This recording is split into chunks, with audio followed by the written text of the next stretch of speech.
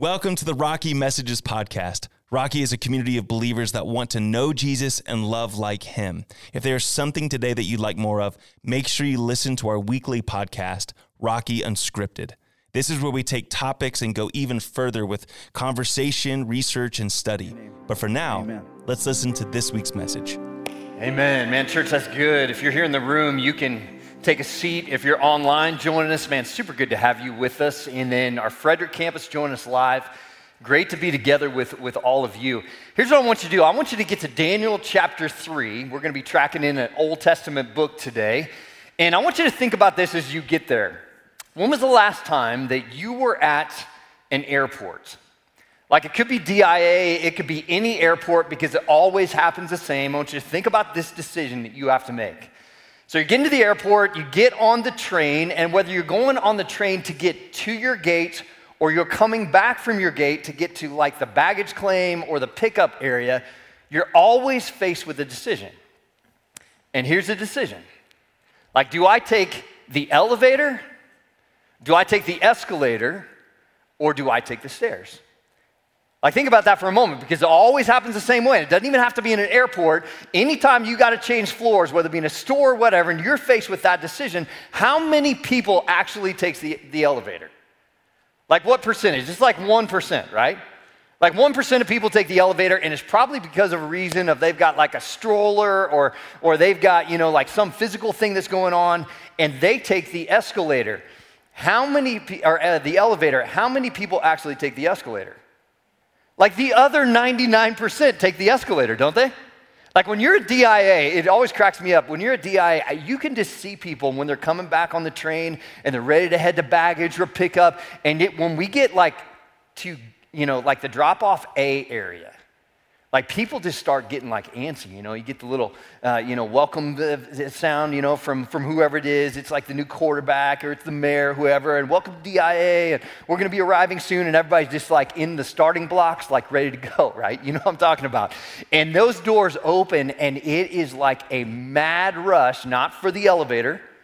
It's a mad rush, not for the stairs. It is a mad rush for the escalator, and it's like this amoeba of people, and you realize this, and some of you do this. You're like side-swiping people with your carry-ons to try to get, like 2 spots further.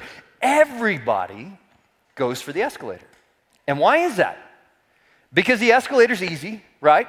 It's easier, it's way more convenient, and you just want to get there faster. How many people take the stairs? Like 0% of people actually take the stairs. Now, that's not always true, right? Because if you're on the way to catch your plane, there's always like one person or one family that's late, and they're like diving up the stairs or diving down the stairs to try to get there. But reality is this: we usually choose what is easiest and most convenient, which is what most people choose. But the principle in life is true that usually what's easiest for us, what's most convenient for us in life, it's not actually usually the best thing for us in life. I just finished a book, and it's really interesting. The book's by a guy named Rory Vaden. If you've ever heard that name, he's a business guy, he's an entrepreneur. Interesting thing, he's a graduate from Frederick High School, so he's a local kid, knew him when he was growing up, knew his family. He's been extremely successful as an entrepreneur. He wrote a book with the name, you can see it on the screen, Take the Stairs. It is a phenomenal book. Like, if you're looking for some motivation in life, looking to get somewhere in life, this book is fantastic and has such an incredible faith element to it, because Roy's a faith person. He's a Christian. But he writes a book, and he talks about this exact example. That's the reason for the naming the book, Take the Stairs. And he talks about this idea that if you want to be successful at anything in life, you have to be willing to do what no one else is willing to do, or very few are actually willing to do. And man, that principle it lands anywhere. Like, it doesn't matter if you're an athlete, an entrepreneur, a business leader, you're a family member, you're a parent, you're a spouse. If you want this great life, you've got to be willing to do some things that most people won't be willing to do. You got to be willing to take the stairs and maybe take a harder route that's less convenient in the short run, but is so much better in the long run. And faith is no different. Like, if you want a faith where you find peace in the midst of difficulty and trial, you've got to be willing to do some things that other people aren't willing to do. If you want to find joy that just surpasses all understanding, like the Bible talks about, then you got to be willing to meet God in some places that are really difficult and allow him to take over in those situations. If you want a prayer life that sustains you, where you communicate with God, you connect with God, you have a feeling that, hey, the line is open, then you have to be willing to do some things that other people are unwilling to do. Joshua Metcalf says it this way. He says, everybody says they want a great life until it comes to doing what a great life requires. And we know this to be true. And what I find in life, and even sometimes in my own life, there are more elevator people, there are more escalator people than there are take the stairs people. And the reality is, if we want something more, we got to be willing to do something more. We start a series today called Even If, and we're going to I'm really excited. We're going to talk and track through with some people in the Old Testament and in the New Testament that lived a lifestyle that was more a take the stairs lifestyle.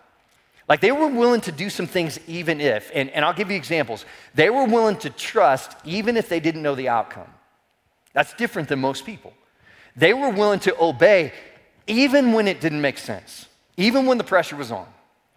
They were willing to praise God even if they did not feel like it. They had this even if take the stairs kind of faith that when you look on the outside and you just survey these lives and you look at the stories, you're like, man, that's just a hard life. Like they were put in some situations that were really difficult, but reality is in life, we will all run into hard.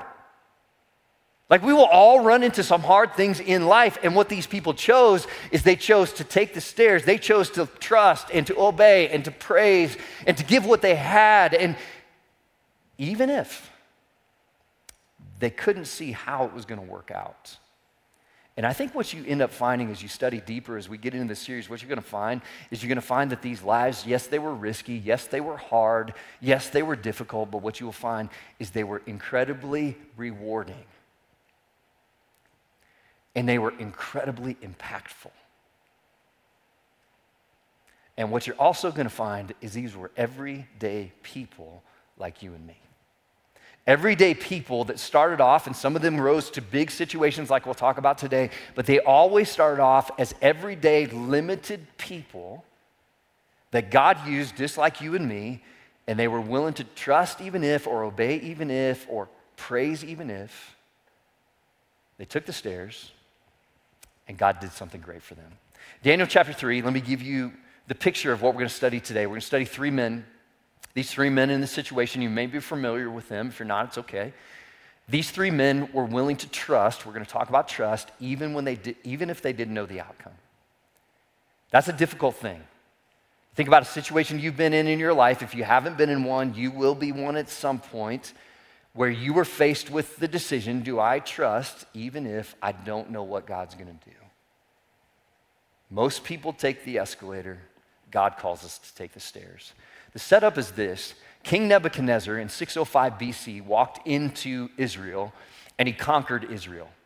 He tore down the temple, he burned it, he basically destroyed the city of Jerusalem, and he took over, in every sense of the word, he took over Israel. And what King Nebuchadnezzar would do, because he was a leader of the known world, I mean, this was the baddest guy around, he was the most powerful guy around, he basically was going into every country he could to expand his kingdom. He wanted the entire world. He's very smart. He would walk in and he would take over a place like Israel, and he would look and find the best of the best. Now understand, they were everyday people, but he would go to these teenage young men and their families, and he would pick out between 15 and 20 years old, he would pick out the most talented. Now they were everyday kids, like any other kid, but he would go in and he would say, these kids physically, these young men emotionally, these young men intellectually, these are the ones that I think are going to grow into something. And so what I'm going to do is I'm going to take them. And he would take them to Babylon. Basically, it was cultural indoctrination. They would indoctrinate the values, the history, the beliefs, the religion, everything into these young men. And what they would do is take the best of those, and they would send them back to their countries. They would put them in charge there, and they would pay them so much money. They would take care of them in so many different ways that there's no way. They had everything in life. They would look back at Nebuchadnezzar and say, man, I don't know if I like that guy, but he's giving me everything, and I'm not going against him. So this is the way he would keep the peace and bring the culture of Babylon into these different areas. So there was these four young men. You recognize the name Daniel. There was a guy named Hananiah, there was a guy named Mishael, and there was a guy named Azariah. You probably recognize them by their given Babylonian names that were given in worship to the Babylonian gods as Shadrach, Meshach, and Abednego. Okay, pretty famous story. If you don't know the story, it's all right, we're going to talk about it. But these four men were taken as some of the best. They went to Babylon, they did so well in this cultural indoctrination process that here's what happened. The best of the best, what Nebuchadnezzar would do is he would take them and he would keep them in Babylon and he would put them in charge of different areas in Babylon. So what it says is that Daniel basically had risen to the level of being a governor. We'll hear where that stands in the kingdom in a second. And these three men, Shadrach, Meshach, and Abednego, were his advisors. Chapter 3, here's what happens. King Nebuchadnezzar, starting verse 1, made an image of gold. Now catch this. He's the king. He wants everybody to be watching him. He says, the king Nebuchadnezzar made an image of gold 60 cubits high and 6 cubits wide. And he set it up in the plain of Dura in the province of Babylon. He then summoned the satraps, prefects, governors, advisors, treasurers, judges, magistrates, and all other provincial officials to come to the dedication of the image he had set up. Now, catch one thing. The list of leaders is listed in Babylon in history of their importance. So understand where Daniel and Shadrach, Meshach, and Abednego are. They were captured at probably 15 to 17 years old. This is 15 years later. They're in their early 30s, and they have risen to the spot where there are satraps, prefects, and governors. Daniel was a governor. These were his three advisors. They're pretty high up. Now, think about what's going on here. Nebuchadnezzar had set up a statue that's 90 feet tall. So in cubits, you put that down to feet, it's 90 feet tall and it's 9 feet wide. Heads up, if you have to make a statue to yourself 90 feet tall and 9 feet wide, you got problems, okay? And the diagnosis is pretty easy. We could save the money from going to counseling, doing all the tests. You are a narcissist. That's exactly what's going on here. There's no question about it. If you just track the rest of the stories in Scripture about Nebuchadnezzar, he is one of the most prideful, self-centered, narcissistic people you're going to find in Scripture, and it comes around and bites him constantly. It gets in his way constantly. And so the plan is this. He makes the statue. He sets it up in the plain. He calls all of his leaders from even countries around. And he brings them all back and he says, here's what's going to happen. I'm the king. You're supposed to worship me as a god. So here's what will happen. The anthem will play. And when it plays, everyone in the kingdom will bow down. And if you don't bow down, you will be thrown into the fiery furnace. So the anthem plays. Everybody bows down, except you know who. And so what happens in this story is the other people, probably a few lower level people from Shadrach, Meshach, and Abednego, go to the king, and you know how they start off, man. They start off and they're like, oh, king, this was a great moment. This was amazing. You set up your statue, and look at what happened, man. The music played, and oh, king, when that happened and everybody bowed down, it was incredible. And Nebuchadnezzar's just like, hey, more. Just keep telling me more. Tell me more. And so they just butter him up, and you know what they're doing. They're ready for that moment where they say, but. And they just land the plane. And it gets back in verse 12, and it says, but there are some Jews, and you hear the jealousy, right? But there are some Jews who they put it back on King Nebuchadnezzar, who you have set over the affairs of the province of Babylon, Shadrach, Meshach, and Abednego, who pay no attention to you, king, your majesty. They neither serve your gods nor worship the image of gold that you set up. There are three kinds of people in this world. And you've seen this before. There are stuck-up people. There are suck-up people. and there's some stand-up people, and we got all three in this story. You got Nebuchadnezzar, he's the stuck-up, narcissistic, everybody look at me. You got these followers that are just kind of sucking up, just trying to get a little further up the escalator, into a new position, a different position. They're pointing these guys out, and then you got stand-up guys.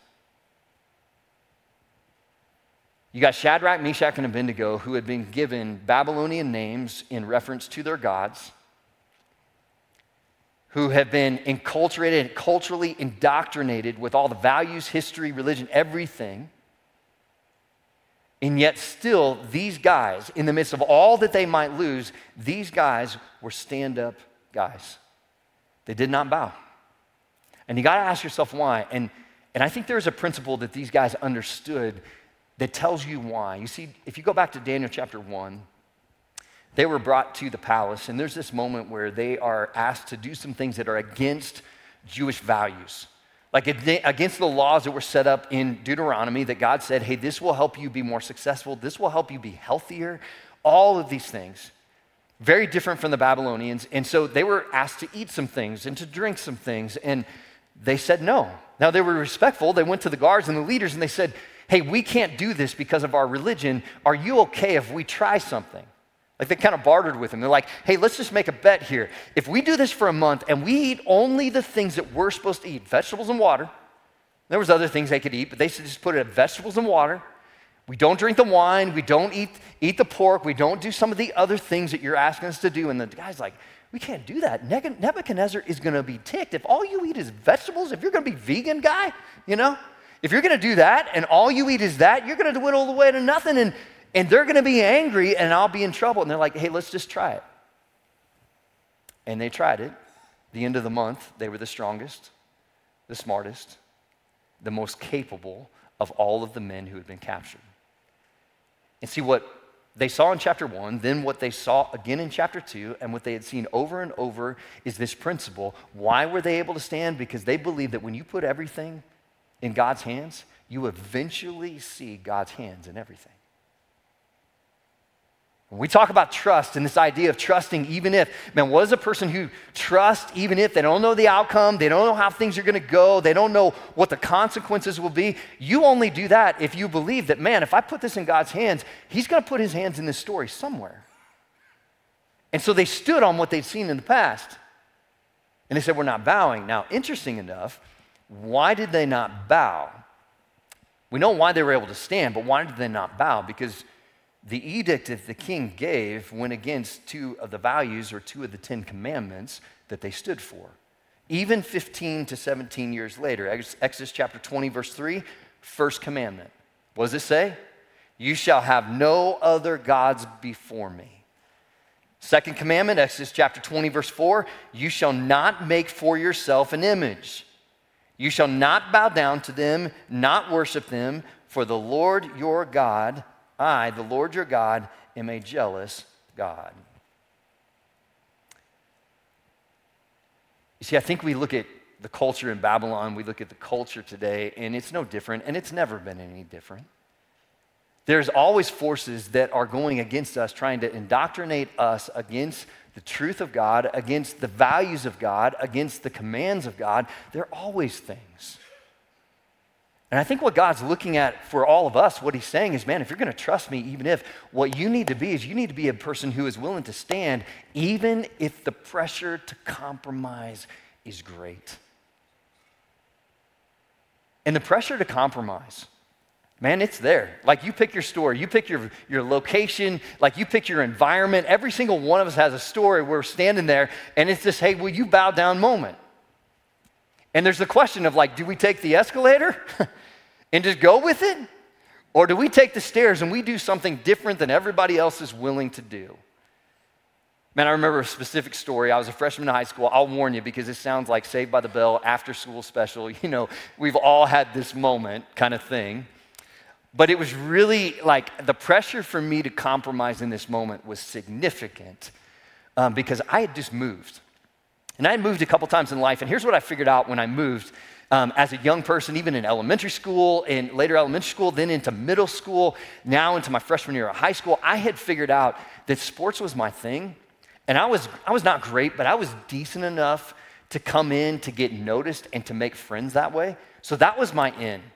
Like my in, because every kid, when transition happens and you move, you're looking for your way to find your people, to fly under the radar, that kind of deal. Well, I walked in and I made some buddies because of basketball with some other athletes. Someone played on the football team, someone played on the baseball team. There's a particular guy named Jason I became great friends with. And he was an incredible athlete, but he was from a really rough family and difficult things. And I remember just hanging out with him a lot. And I went over to his house one night. I'm staying, and it's the classic thing that happens, right? We're hanging out really late. It's after midnight. His parents had one parent home, and the other was gone, and like didn't really care what we did. And so we're there, and we're watching stuff, hanging out. And his brother comes home from Oregon State. And he's got like a 6-pack of beer in this hand, and then he's got a whole box of hard alcohol under his arm in this hand. And it was on, guys. It was on. Like, they knew I was a pastor's kid growing up, and so it was like, hey, what can we do? We're going to have fun, man. Brother's home. We're going to have fun. We're going to do this. And the challenge was to try to get me to do the same. And I had said no before, but man, I'm telling you, the pressure in this situation, in this moment, it was on. And I said no. But the pressure kept coming. And I'm telling you, it was overwhelming. And there was a moment, I'll be honest with this, I said no, but there were moments in that time where I'm like, dude, it would be so much easier if I just say yes. And there's like an hour of this, just they're going, they're drinking, they're messing with me. And I'm like, no, man, guys, I don't want to. You guys go ahead. They are pushing, and I am at my end. I am at my end, and I am considering saying yes. I'm like, if I just say yes, if I just take the escalator, this would be so much easier. So much better in the moment. And it was in that moment where the older brother finally looked at him and said, guys, I think he said no like 10 times. Like, stop, leave the kid alone. If he wants to drink, he can. If he doesn't want to, he doesn't have to. And I'm sitting there like, oh, thank you in that moment, right? Save me, because I tell you, I was at the edge of just making a bad decision. And while that's like this common story that every single one of us has probably had in high school or in college or whatever it is, and some of us we said yes, some of us said no, whatever it might be, man, you go on later in life, and there's so many of those moments. And you see it. There's the moment where you sit in the boardroom, and you're like, I know that decision we're making, it's not the best decision. That's not integrity. But you don't say anything because it's more comfortable not to say anything and to challenge the integrity of that decision. Man, you choose your spot. In a car with a guy when you're younger and you're saying, man, it's too uncomfortable to say no. You're in a different town, you're on a business trip, and you've been confronted with, man, you're lonely, you're sitting there, you're hanging out, you go down to the bar, and you're sitting at the bar, and you're having a drink, and somebody sits down next to you. And there's all these moments in life that take the escalator would be so much easier. But you know what those decisions usually lead to? Taking the stairs is so much harder. But it leads to something different. And in this moment, Shadrach, Meshach, and Abednego had the principle in their mind to say, here's the thing, I will not make this decision because I realize if I trust God enough to put it in his hands, no matter what I feel right now, no matter what I'm afraid the outcome will be, no matter what I experience in the consequences, I believe he's going to put his hands in this situation. Man, that's hard. That's level up faith. And then they said, we have some values that we've already decided that we're saying, no, we're not going to make that decision. But you know why I think they actually said no? They had values. They had seen what God had done, but you know what they had in that moment? They had each other. Like, think about this for a second. In that moment, like when the music started playing, what if like Shadrach would have been standing there all by himself? Like if nobody else is there, if he's just the one guy standing there, do you wonder if there'd be a different decision that was actually made if he was the only one? I think those guys stood there together and they had decided already because they knew the edict that had come down. They probably talked about it and they had said to each other, guys, here's what we're going to do. We're not going to bow. And when they stood there and that music started, man, they put their shoulders back and they stood there, whether they locked arms or they just did that figuratively in their minds together. And they're like, we ain't bowing. Don't bow. Don't you bow. Man, we're standing no matter what happens. We are standing. And I think there's a lot of us in life, the reason maybe we bow is not because we don't have values. Not because we haven't seen God do things in the past, but sometimes we're going it alone. And God's like, you need a squad. And if you got a squad, if you got people, if you got the 3 or you got the 2 or whoever it is that you believe in, that know you, that you stand together, that you have the same values, and you know I'm accountable to that person and I don't want to tell that person I bowed, there's a whole lot better chance that we stand in those moments. The story goes on, and Nebuchadnezzar is, he's not happy. He's not happy. It says, furious with rage, Nebuchadnezzar summoned Shadrach, Meshach, and Abednego. So these men were brought before the king, and Nebuchadnezzar said to them, is it true, Shadrach, Meshach, and Abednego, that you do not serve my gods or worship the image of gold I've set up? Like, King Nebuchadnezzar is angry here. He is furious with rage. You don't say no to this guy, but these guys are valuable. They're some of his best. And so he actually, in the story, he gives them a second chance. It's like, I don't want to lose these guys. So maybe I'll just give him a second chance and we'll see what happens. And here's where the pressure really gets hot. In verse 15, it says, now when you hear the sound, he says, I'm going to give you a second chance. When you hear the sound of the horn, the flute, the zither, the lyre, the harp, the pipe, and all kinds of music, if you're ready to fall down and worship the image of gold that I made, very good. Like, that's the right decision. You better choose that. But if you do not worship it, you will be thrown immediately into the blazing furnace. Then what God will be able to rescue you from my hand? And this is the moment in life. This is the escalator moment versus the stair moment. This is the moment where, like, if I choose that, the discomfort of that is too much. You see, what we do is we choose so many times. We look at and we have the fear of discomfort ends up outweighing our commitment to trust God, even if. And so we don't say it in the boardroom. We don't say no. We don't say, hey, I'm happily married, and you know what? I got values, and we don't say, because the fear of saying no to someone or the fear of doing something different outweighs our commitment to stand strong. Here's what I believe. We got a value around our house, and it's not because we get it right all the time. It's because we have to remind ourselves that this is the right way to live. We have a value around ourselves where we talk about, and we say to our kids, we say, hey, Warriors people, we do hard things. Like, we do hard things.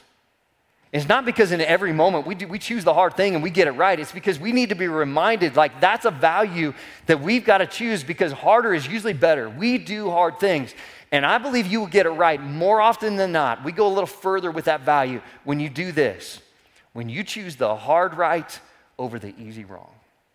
And you know that to be true. You know that to be true in business. You know that to be true in relationships. You know that to be true when the heat is on and the peer pressure is there. You know that to be true after the fact, that the hard right is a whole lot easier than the easy wrong. And usually when confronted with a choice, we don't usually choose the harder thing. Passage goes on. It says in verse 16 through 18, Shadrach, Meshach, and Abednego replied to him, and I love this, guys.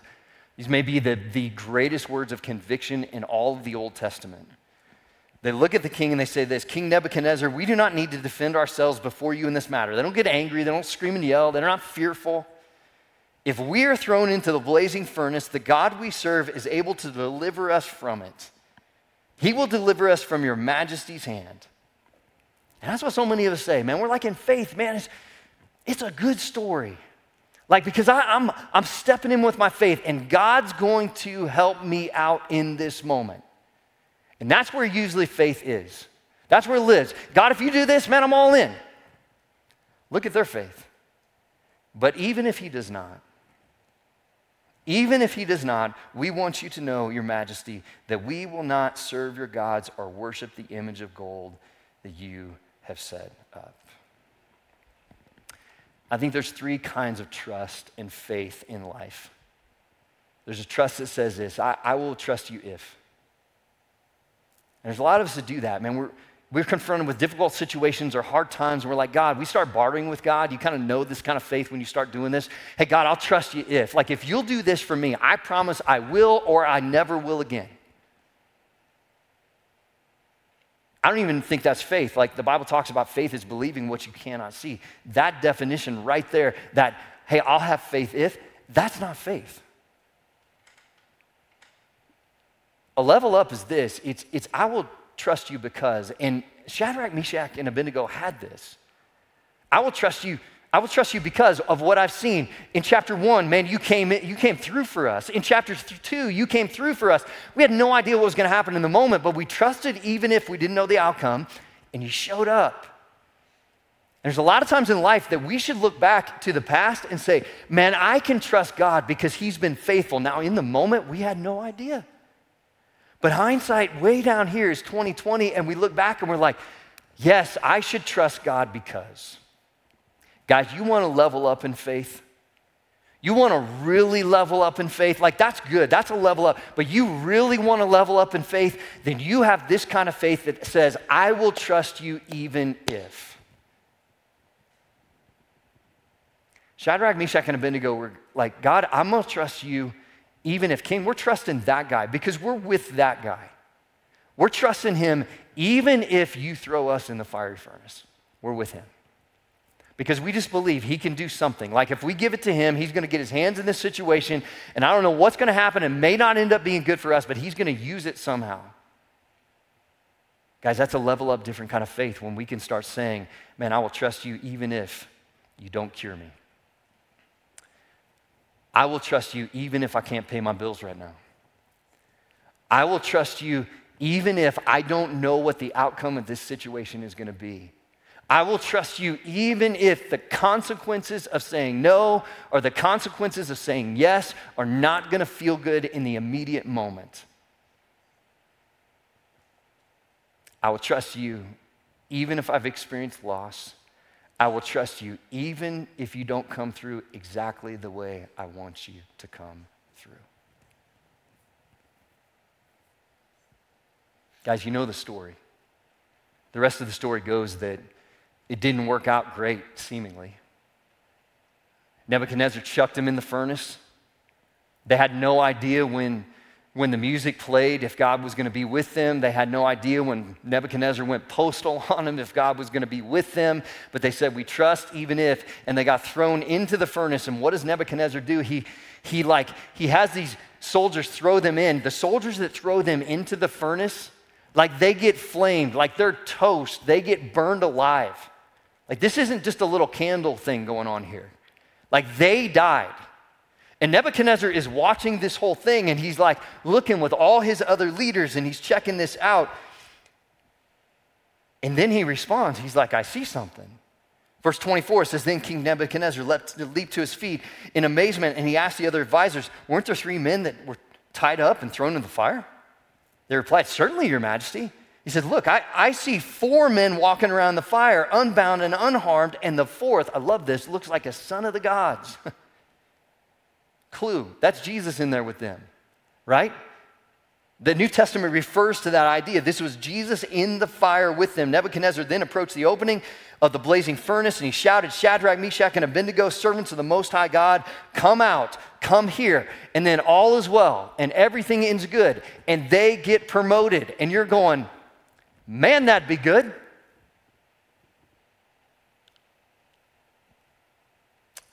But it doesn't always work out that way, does it?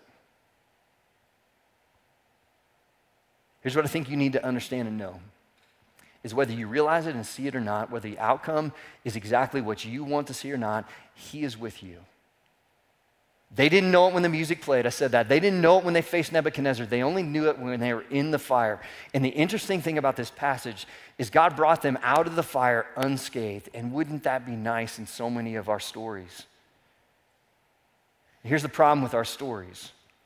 A lot of us look at this kind of story and we're like, well, I don't have that kind of story, and it's not there. And we say it's only a good story if it works out the way we want God to work it out. Like how many times have you prayed that? And I've prayed it too. Man, there's been some hard things in life that I'm praying and saying, God, and in the moment you're like, you're not coming through the way I want you to come through, and this is not a good story. Here's the problem. It doesn't always work out that way with God. And I want you to think about this for a moment. Would it still have been a good story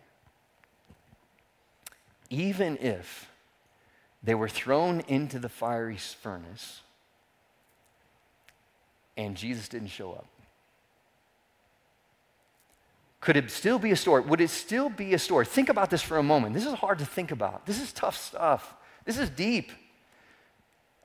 Could it still have potential to be a good story, even if Nebuchadnezzar chucked them in the fire and they were burned alive? The reality of this is, I think in the situation they were in, it still could be. Like, I actually wonder if in the book of Daniel, we'd still be reading this passage. Because, guys, we think about it. We look at Paul, we look at Peter, we look at the disciples, we look at Stephen in the book of Acts, and we're like, man, incredible stories. And guess what? They were all martyrs for their faith.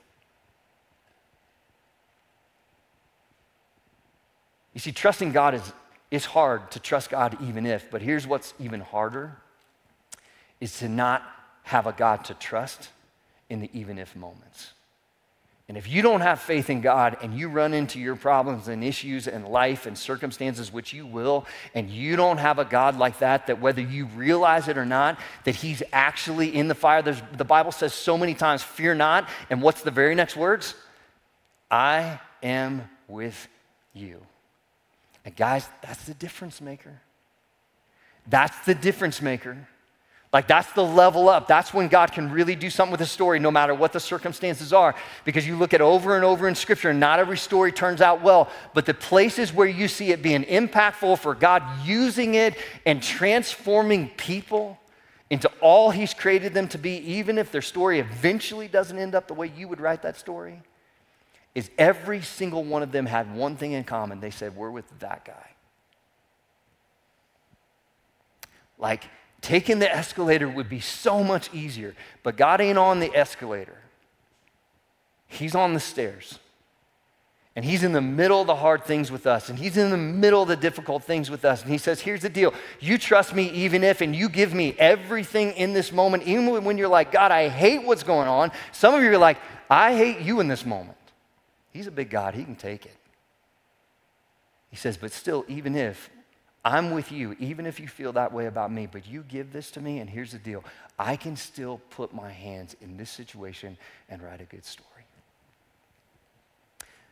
2000, January 2000, I remember when my wife got diagnosed with cancer. That was hard. You know what would have been so much harder is not having a God to trust in those moments that were difficult.